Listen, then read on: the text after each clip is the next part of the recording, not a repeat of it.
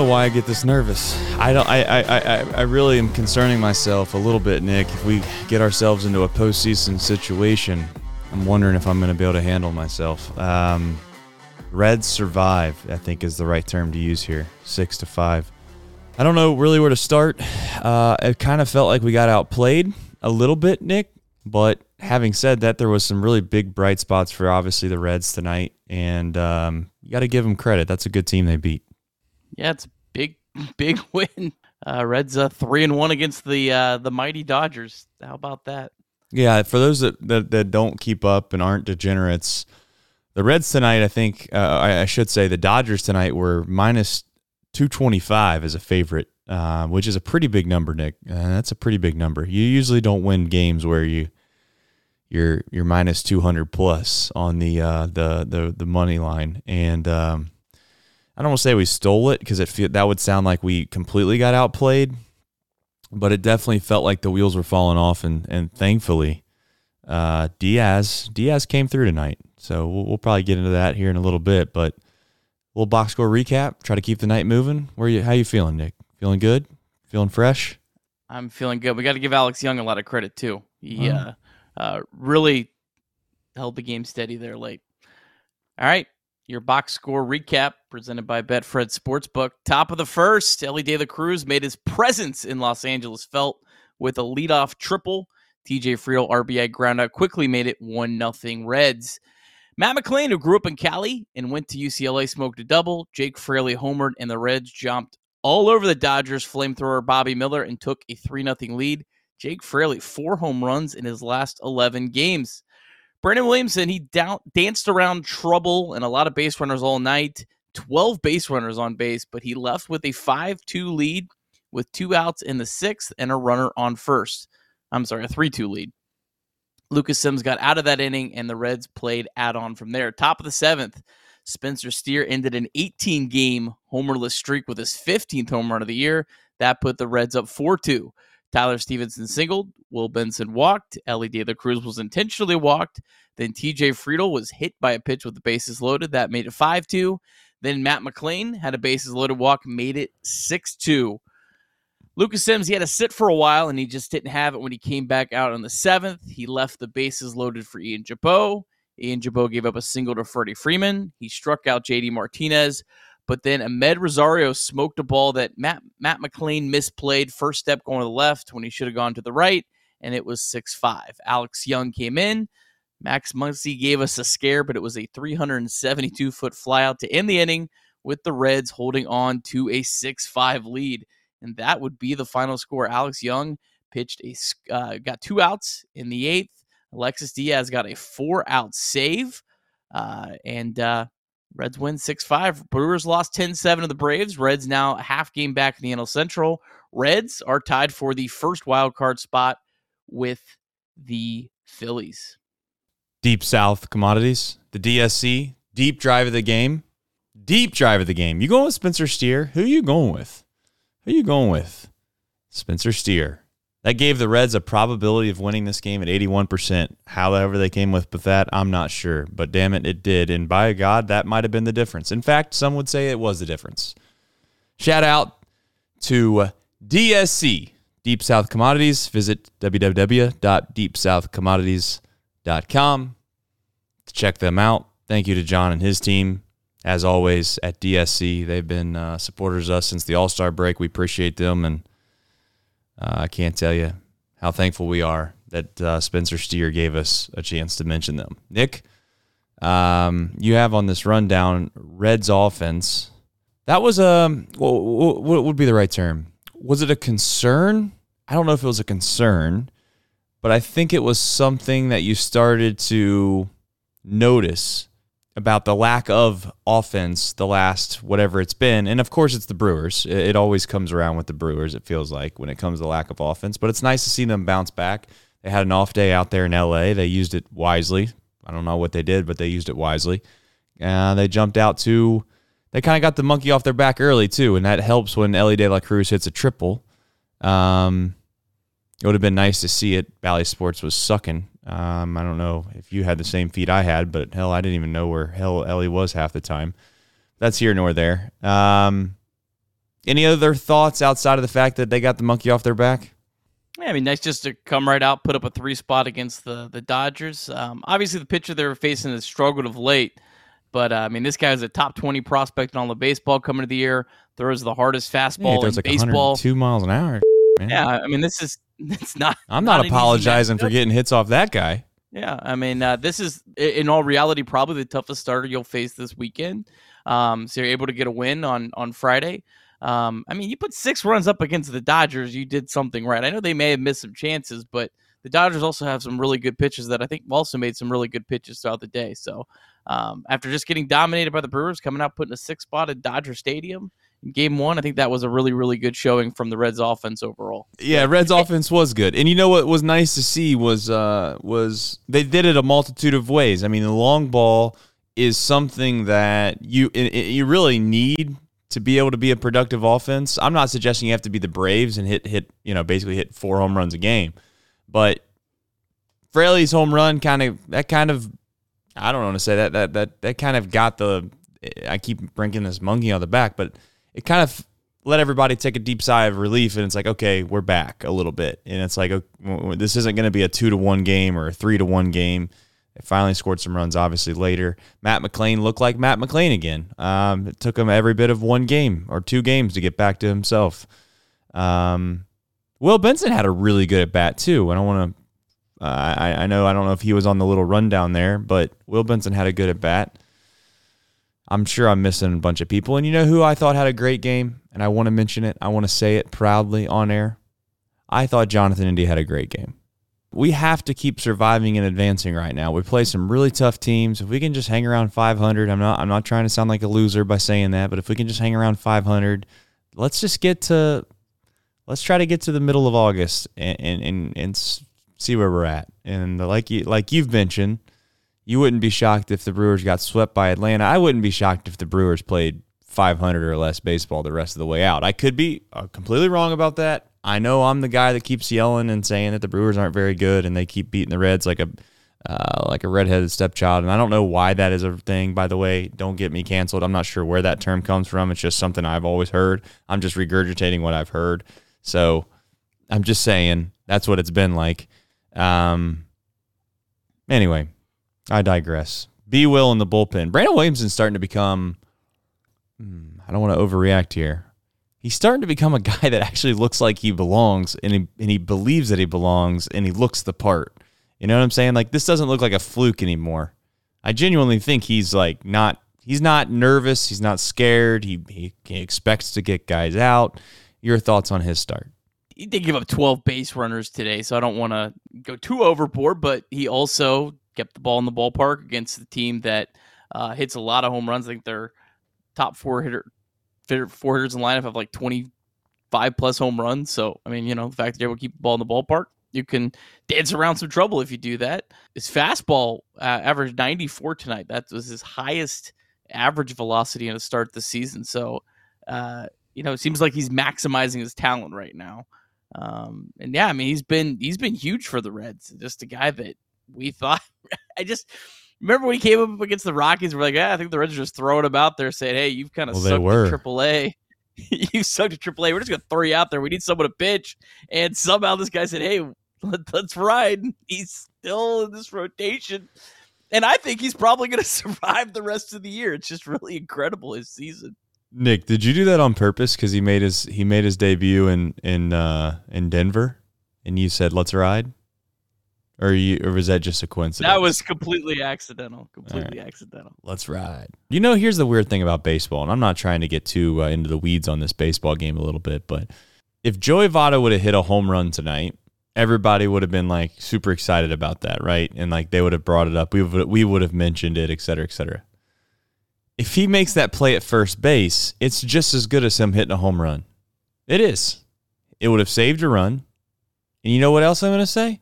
Jake Fraley, if he hits 2 weak ground balls with a guy at third base with 1 out, we don't bring him up at all, but he scores 2 runs.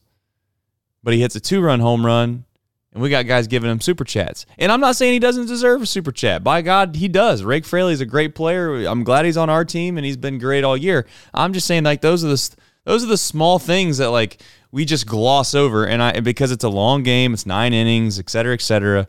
But defense matters. I mean, it does. Defense matters, and hopefully we can start to convert when we have opportunities. We're not going to get them all in, Nick. I'm not naive. We're not going to be able to get a guy in at third base with less than 2 outs every single time. But I'd like to see us extend leads when we have an opportunity. All right. A. Willis is saying I sound too toxic. I mean, maybe that could be the case. It is late night. It's like 1:30 in the morning. But I'm trying to keep it upbeat and positive. I'm just bringing up solid points, I thought. All right. Bullpen. I mean, outside of Lucas Sims, it was great, wasn't it? Yeah, Jabot was fine. I mean, it's a bad spot. I mean, shit, yeah. He came into a mess.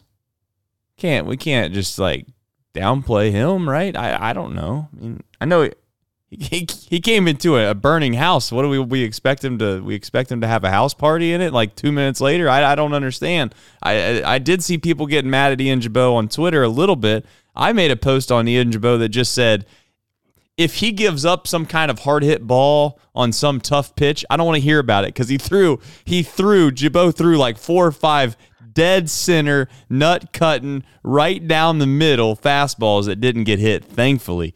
But that's beside the point. I think all of the blame, for my opinion, falls on Sims. He's a great pitcher. I'm not downplaying him. I don't think that Sims is going to hurt us down the line.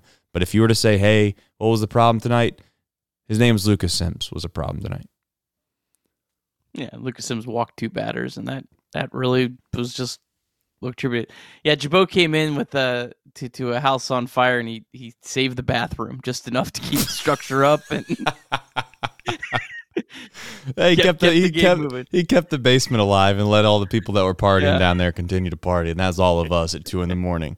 I thought it was a great job by our bullpen. I really do. I thought it was a great job. Outside of one guy, it was a great job. Tell me I'm wrong. Yeah, no, not at all. I mean, Alex Young getting 3 outs. That was a big job from him. Alex Young has a 2.20 ERA. I feel like he's just kind of really flown under the radar because he kind of gets used a lot differently than the other relievers. But I mean, as the one lefty in this bullpen, and I think they need to get another one. He's been awesome. He's been great. And then Alexis Diaz, who had been struggling to retire all 4 batters, got a little fortunate with that one pitch he left to Mookie Betts that just went foul. But other than that, he was really, really good. Yeah. Didn't walk anyone. Yep.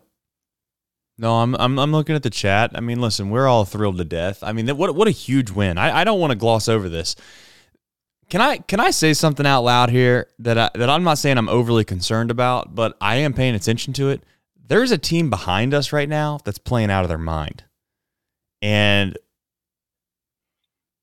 I'm not suggesting that I'm worried about it, but I am suggesting that every single win that we obtain right now is one day closer to them falling apart a little bit. And you know who I'm talking about. I'm not even going to bring them up.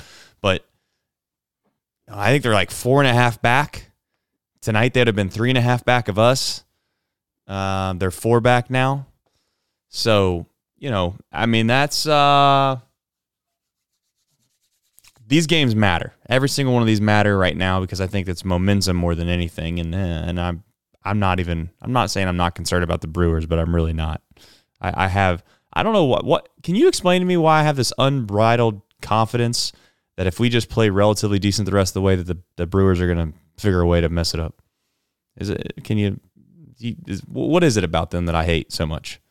You don't look at the Brewers team and go, that's a team that's going to go out and win 90 games, right? Like I don't see that happening. I mean, I think that I don't think they're going to fall off the map. I think they're going to be a competitive team till the end. I think their projection right now is 86. I think they'll probably be, that 84 to maybe 87 range.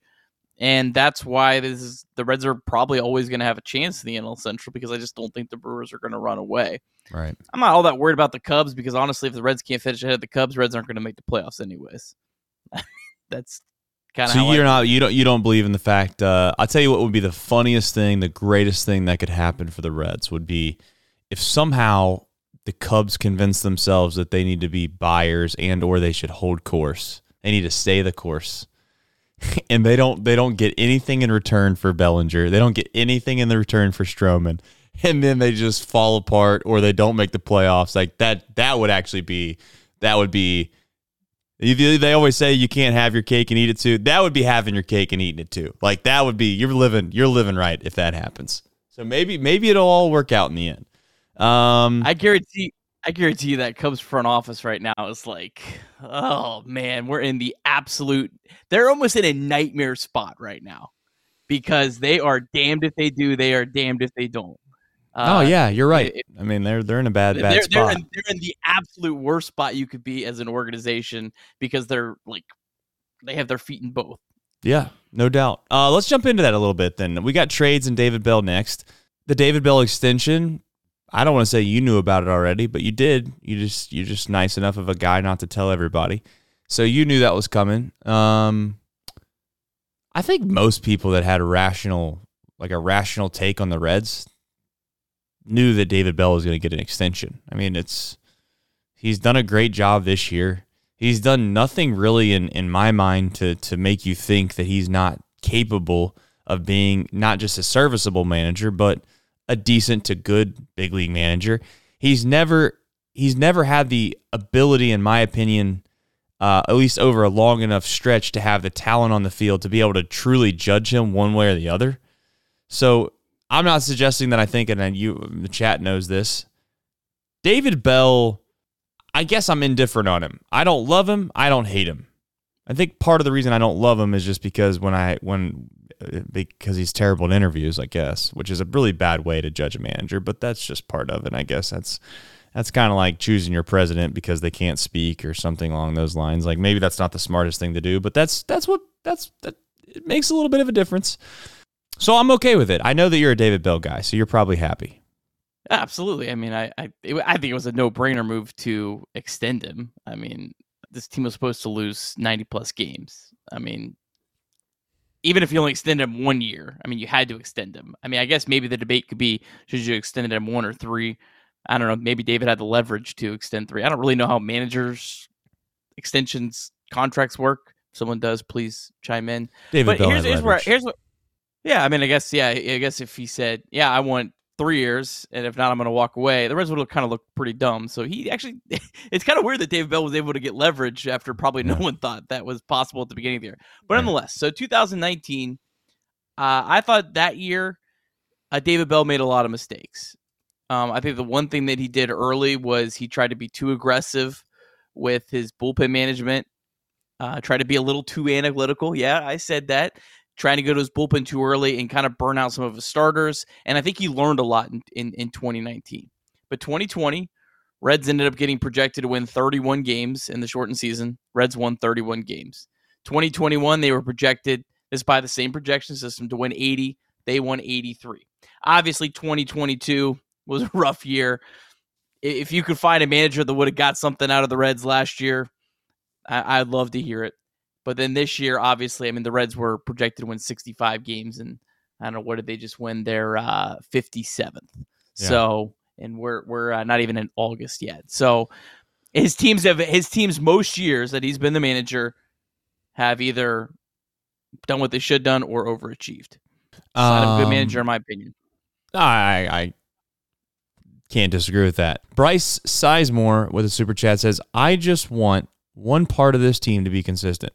I understand that they are young and inexperienced, but something just makes me confused watching the Reds right now. That's relatively fair, but the only thing I would say, Bryce, is like the bullpen's been pretty damn consistent. Like outside of maybe 1 or 2 games here or there, this bullpen, when you've handed the ball to them, they, for the most part, have done what you've asked them to do and or have given you an opportunity to win. The offense, yeah, it's been inconsistent, but you said it, got a bunch of young guys. I think that's just part of the ride. Like, it's kind of like you come to expect it. You go to a fast food restaurant, Nick, you know you're probably not going to get the best service. Like, you got young players, you're probably going to have mistakes. These are things that suck sometimes, but overall, perspective is maybe the greatest thing in life, Like, I genuinely mean that, Nick. I think sometimes, like, your perspective single-handedly can change your overall opinion on the world. It can change your overall opinion on a day. It can change your attitude and heartbeat. Like, you think you have it bad, but then if you have perspective of what other people are going through, you realize you have it pretty good. Or you can make yourself feel like you have it really bad if you compare yourself to people that have something better than you. It's all about what you want to make of it. This team was supposed to win. Do I need to remind? I'm not going to remind everyone. I'm going to remind everyone. This team was supposed to win 65 games. We were supposed to absolutely suck. Like, Nick, we're talking on July 29th at 1:30 in the morning. There's 380 people in this chat. What the you know what? It's a kid's show. This isn't supposed to be real. We weren't supposed to ever do this. People thought we were stupid, and actually I know they did because I have screenshots of it, and I'm a kind of a petty little asshole that screenshots those. I keep a little bit of receipts. One day I'm going to pull those receipts out, and we're going to put the people right on the old pedestal and let them know, hey, still here. I know you're making fun of us for doing a show every day, but here we are. And the truth is, don't forget, I know it can be frustrating. This team can be frustrating, but I was nervous tonight. I was nervous about a baseball game that genuinely I thought we were going to be just trenching through them. Me and Nick were going to be trying. Nick was going to be telling me about these great prospects we got in Double-A and how the future's going to be bright. And don't you worry, Nick Krall is going to be the man that's going to bring us to the top. I promise you guys, just listen to me. And you know what? We don't even need to listen to Nick because it's right in front of our face. We get to watch it every day. So it's a blessing. This team's a blessing. I don't want to forget that. Can it be frustrating at times? Sure. But don't forget the fact of the matter is, we're not supposed to be here this yet. Could you imagine if you were looking at the Reds really fast, chat? Think about this. Could you imagine if you were the rest of the division and you were looking at the Reds? Like if you were the Cubs and you looked at the Reds and you're like, they got Ellie, Matt McClain, Andrew Abbott, Spencer Steer. I mean, they just brought up the CES kid. They supposedly have this Noelve Marte kid that's in AAA that's going ham.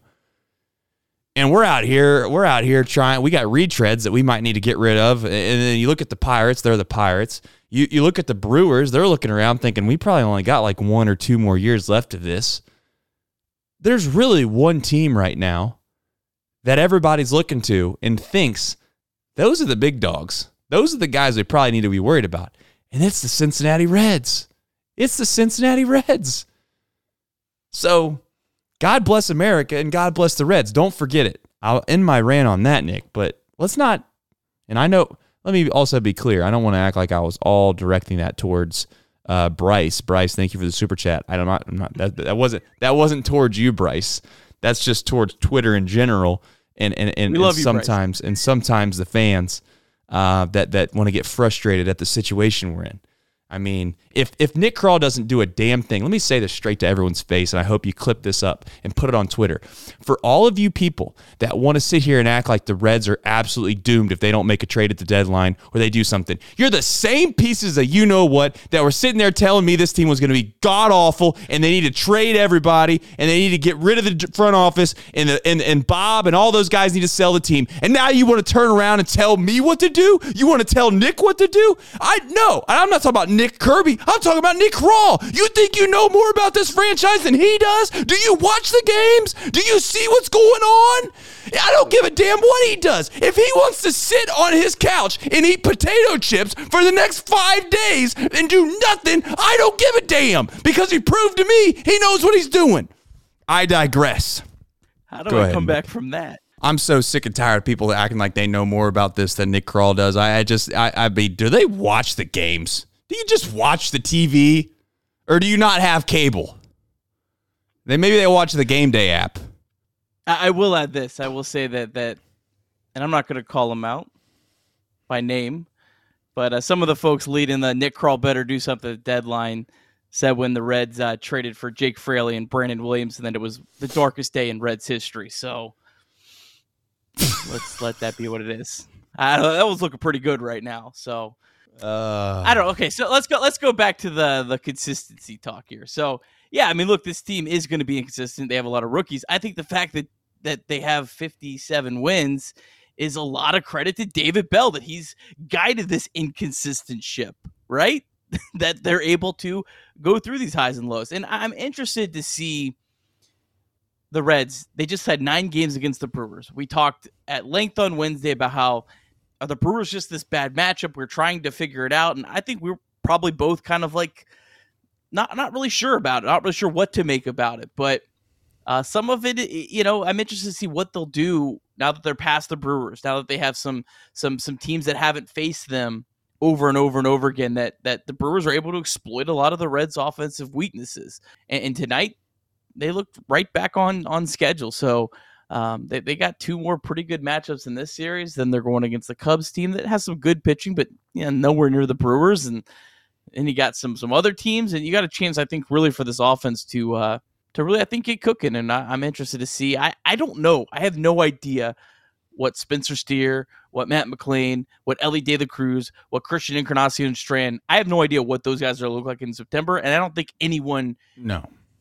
has an idea. And that's also why I'm kind of concerned. It kind of goes into the next point of what I had on this rundown is the trades. I'm not mortgaging the future on unknowns. I'm enjoying this. I think the Reds have a great chance here. They have a great opportunity here. Right. But you could go make a big trade, and then these guys just kind of run out of steam at the end. That's also possible. And one more point is, I think when you look at acquiring certain players, you need to be real with yourself. You need to say, how much does that player move the needle for the Reds' chances of making the playoffs, right? So the Reds right now are at 34.2% chance of reaching the playoffs, okay? So Lance Lynn was traded today. Lance Lynn was a guy that I wanted, not a guy that I wanted when you were giving up a legit prospect for like the Dodgers did. But the Dodgers have a little bit more luxury in that, whereas, they can overcome giving up a prospect a lot easier than the Reds.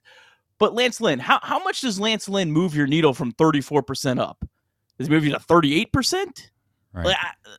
That's where I want to see every player that suggests the Reds should trade for, that 34%, and I think it's a pretty fair number. I really do. Maybe they should be a little higher. Maybe they should be 40, 45. But how much is that really moving the needle up? That's where you need to look at each player and say, is that really worth me giving up a player that we could have 6 years of control of in the future to move me from 34 to 38 or 40 to 42 or 40 to 46? Right. Listen, I also want to remind everybody that if you are of the mindset that it's like, oh, you'll never know if you have this chance again, or, like you got a chance to win now, you better win now type thing. You don't pick the time picks you, all of those types of things. And some of that is truthful. Like there's a little bit of truth in those statements. However, that's also degrading what Krall in the front office has done to a small extent as well. If you don't think that what they're doing now is skill-based, and you think it's just lucky, like you just think all of these guys that they got are just luck. Somehow they just closed their hat, they closed their eyes, stuck their hand into a hat, and decided they were going to draft Matt McLain. They decided they were going to draft Andrew Abbott. They decided they were going to go trade and get CES and Spencer Steer. Now, did they know they were going to get CES and Spencer Steer and they were going to look as good as they did? Did they know what they were going to get out of Will Benson and him look as good as they did? Maybe not to the fullest extent, but for the vast majority of what they're doing is a skill-based thing. And the idea of what he's trying to do, and I say he is a Nick Krall in the front office, what they're trying to do is build depth. So if they do miss on one or two guys, the third guy that they have is a guy that can be plug and play. And he's a guy that can replace somebody that we ultimately can't spend to keep around, right? Like at some point, and I'm not trying to forecast us in the future this far, but at some point, Matt McLain becomes a free agent, and or Ellie becomes a free agent, and or TJ Friedel isn't going to be up to snuff anymore, or Jake Fraley is going to be a guy that has to go. When those things come about, Nick Krall and their front office, they want to have multiple options to plug and play. So if somebody doesn't pan out, they got two or three other guys they feel comfortable with that might pan out. And that's the whole point of not prospect hugging. It's not trying to like say you can't touch anybody because we think all of these guys are going to be superstars. It's that you don't want to get rid of a bunch of guys that are the second or third or first option for when they come up. Really, in my opinion, Nick, there's only one more golden child that's going to come up, or whatever you want, a golden prospect that's going to come up that we all expect to be very good. After that, there's really, I mean, I'm not saying that there isn't. Yes, we Connor Phillips and Chase Petty and all those guys, we hope they come up and we hope they're like, Cy Young type guys, whatever.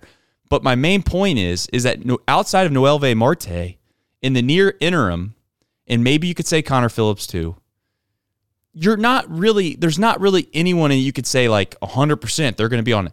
But would it surprise you? Would it surprise you in your wildest dreams if I gave you 6 different names right now? And you could pull them up faster than I am, but I'm just saying, like, would it surprise you if Reese Hines ends up being one of the best players that we have for the next 6 or 7 years, and he wasn't even a guy that we ultimately like started talking about until lately? That's my main point. So before we go and trade the farm for a bunch of unproven rookies that we have no idea how they're going to perform in September and October and November, if we get there, I'm not going to blame our front office for not going after it when we have a chance or being cheap. Like, those are just, I hate to say this, but like when you say those things, it just clearly shows me that you're not a good fan. That's not what I'm trying to say. It's just that you don't invest as much time into this as other people, to where you're just not as knowledgeable about the situation as other people. Simple as that. The funny thing is since Nick Krall's taken over as GM, I think there's one trade that he regrets, and that was the trade where they got Puig and they got Alex Wood and they got Kyle Farmer. That was a very short-sighted move. Is that Matt Kemp? We get Matt Kemp in that deal? Who played like 6 games. Yeah. But the funny thing is about that trade is the Reds' one weakness right now is starting pitching. The guy they gave away has a 3.27 ERA and was an all-star for the Nationals. So, like, yeah, sure, you can't be afraid to make a trade, but it sure would be nice to have Josiah Gray in this rotation right now. So that's what you're up against. And yeah, I mean, I get you can't be afraid to make a trade, but at the same time, I'm more willing to give up prospects that have a lot of real potential when the Reds' odds are on the other side of 50%. Of course. When they're up at 60, 70, yeah, that might be the time to be a little more aggressive, because you're moving that 60 to 70 or that 70 to 80 as opposed to moving that 35 to 40 or 45. That's a big, big difference to me.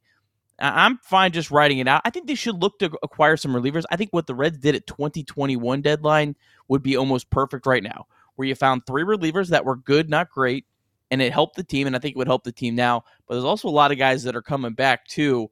That kind of goes into the next one. You want me to kind of jump into that, having a big league segue here? Oh, big league segue.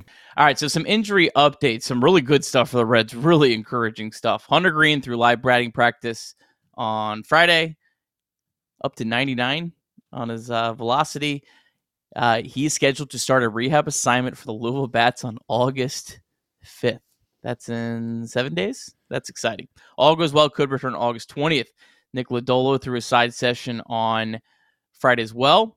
Needs some more, but the target date for him is now late August. That's to get back to the big leagues, late August. TJ Antone pitching in Arizona on Friday. Plans to go to Louisville and pitch starting on Tuesday. Casey Legumina pitching in Arizona in the Complex League. Vladimir Gutierrez pitching in Arizona in the Complex League. Only downside, Reaver San Martin, who we were speculating on. Maybe the Reds will listen to our show and decided, hey, we better give an update on this guy. Probably not, but he had UCL reconstruction surgery last month, and his season's over. But some good stuff, man. We got some. It's a lot of pitchers that could really turn things around for where the Reds are at as a pitching staff as a whole. There's some risk in that. I mean, I don't know what Nick Lodolo is going to look like when he comes back, but that's a lot of dudes that you could be adding here that could really have, I think, a lot of impact. What's your kind of thoughts on that, Trace? I think that it's good and bad in a way. Like, part of that is that you're going to be playing meaningful baseball, and you got to figure out what these guys have, or if they're I don't want to say ready or not. Like Legumina, like if he comes back, what spots are you putting him in? Are you putting him in? I mean, you would like to think that he's not going to get that many high leverage situations. However, it feels like, and maybe it's just because we watch these guys on a daily basis and we get ourselves kind of more into the weeds on this than if you take a little more of a macro view, it's not as great, it's not as crazy. But like, it doesn't feel like the Reds have all that many non-high leverage situations, period, ever. I mean, when are the Reds playing a baseball game where you're like, yeah, just throw Legumine out there. If he gives up 4 runs, who gives a damn? It doesn't matter. I mean, that doesn't happen all that often. So, how do you get him in a spot where you feel comfortable with him? When Lodolo comes back, are you going to throw him in the bullpen or use him as an opener like we said? Or is he going to come back and you're just going to say, hey, he's a starter? I mean, starters, like it or not, at least outside of, and again, I've defended him tooth and nail. I can't really defend him anymore. Outside of Luke Weaver, Nick, everybody else is throwing the ball pretty good. Pretty good. You could make the argument that Ben Lively, at least you feel like you're going to get a pretty decent start out of him. You don't know what you're going to get from Nick Lodolo. You don't. And Hunter Green maybe is a little bit different because I don't think his injury's as crazy.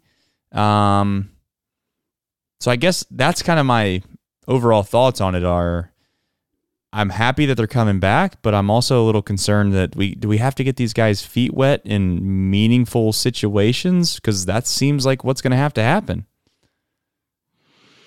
So the starting pitching rotation is really interesting because let's say you get Green and Lodolo back, then that's 2, and you only need 3 more pitchers to fill the rest of your rotation. You have Ashcraft, Abbott, Lively, Williamson. That's 4. That's up to 6 right there. And there's that Connor Phillips guy that's sitting at AAA. So there are 7 options I think most of us probably feel pretty good about at some point. Someone else could get hurt, though, that's active right now. That's possible. I think in Legumina's case, by the time Legumina gets up to speed here in a couple weeks, there's probably an injury that he replaces someone on the roster. It's just that's kind of how these things go. Someone of that relievers when you're into August is going to get hurt. It's just, that happens in a baseball season. So he provides some depth. Vlad Gutierrez provides some depth. Guy I'm going to talk about here in a second, Lyon Richardson, could really, really provide some depth. TJ Anton, the list goes on. Those are just all guys that could just provide some depth where you're not calling up, Salazar or Karcher or someone like that. You don't have to worry about Karcher. I think that he's I don't know where Karcher is, but he's not in the Reds organization. Yeah, he is. Last time I checked, he got brought back? He cleared waivers, my man. Cleared waivers. He threw a shutout inning yesterday, bro. Well, that just shows how much I pay attention. Didn't listen to the podcast this morning, Trace. Come on, man. No, I didn't. Come on, man. I did not. I cannot believe it. The fact that Karcher is still thrown in the Reds organization. What a god! I don't know if that's a godsend or if that's just a something that really shows what kind of arms we have down in where's he at? Louisville, I assume. Yeah. So Louisville. My gosh! All right, Louisville. They won 5-3 over Indianapolis in 10 innings. Bats came back to win in extra innings. Now 53-45 on the year. Bats 2.5 back in the West Division of the International League. Lyon Richardson, he made his AAA debut, and it was spectacular. 3 innings pitched, 1 hit, 0 runs, 0 walks, 5 Ks. He's been on a strict pitch count all year because he's coming back off Tommy John surgery. So if he did get called to the big leagues, he'd be probably like a 2-inning guy at a time, but he could be incredibly effective. Just been dominant at every level this year. Tonight, 9 swing and misses on 18 swings. His fastball average, 97.4, topped out at 98.4, and the Indianapolis Indians had just 1 hard hit ball against him. So Lyon Richardson, I don't know how many games they're going to have him throw in Louisville, but I feel like he's going to get called up soon. That's just a gut feeling for me. All right, Noelvi Marte, 1 for 3, hit a home run, his 10th, stole his 14th base, and he also walked. Marte's home run went 421 feet, exit velocity of 107. Marte, man, he continues to hammer on the door. Christian Roa, want to mention him, pitched okay. He actually came in for the first time in relief. It was after Richardson, so it was kind of like a staggered start. 4 1/3. He gave up 3 earned runs, struck out 7, walked 4, but he did only allow 2 hard hit balls. So a positive outing from Roa today. And then Tony Santillan, he threw a scoreless inning as well. Double-A Chattanooga, they also won in extra innings. They beat Montgomery 4-3. Lookouts now 50-43 with a walk-off single by Alex McGarry in the 10th inning. Blake Dunn stole his 41st base of the season between multiple levels. Reese Hines, he had 2 walks. High A Dayton, they lost 7-6. Dragons, they had their 6-game win streak snapped. They're now 48-46 on the season. Dragons are 2 back in the East Division of the Midwest League. In this one, Hunter Park started the game. That was the guy that Tom Nichols said the scouts are most looking at right now. He was ejected after hitting a batter on the first pitch of the game. I think there was some history there. He hit the guy at his last start, maybe, or something. You think? But one pitch and he got ejected. Not a whole lot of good offense in this game other than Cade Hunter. He was 2 for 3. The catching prospect since he got promoted, hitting .345 with an OPS over 1,000 in 9 games. Jay Allen left the game with an apparent non-contact injury. It looked like he was dizzy or something. Tom Nichols, though, actually tweeted, he's the voice of the Dragons, and said that he was told that he is okay. So that's good to hear. And then the Tortugas, they lost 8-2. Tortugas have lost 7 of 8, now 40-51 on the year. Really nothing going on at all in this game other than Victor Acosta doubled. Everyone else had a rough night. Safe to say. Who, what, when, where, and why, Nick? All right, Luke Weaver against Emmett Sheehan tomorrow. Sheehan 3-1 with a 6.75 ERA this year. He was a 6th-round draft pick in 2021. He was a top 100 prospect entering the year. His first start, he threw 6 no-hit innings, but really has kind of been downhill from there for Sheehan. Last start was ugly, allowed 8 earned runs in 3 2/3 innings against the Rangers. And he does not throw a lot of strikes. So hopefully the Reds can, obviously a talented pitcher. I mean, if you're not a top 100 prospect by accident, but a guy that hopefully the Reds can hit around. And they might need it because Luke Weaver will be on the mound. Luke Weaver and his ERA of 8.79 over the last 10 starts, but the Reds are 9-1 in those starts. So I don't know. What else you say? Weaver got rocked by the Dodgers in his last start, but the Reds won. That was Ellie De La Cruz's MLB debut. Second game. I don't know. One of those games. Whatever. One of those crazy. Luke Weaver, does he got more magic in him, Trace?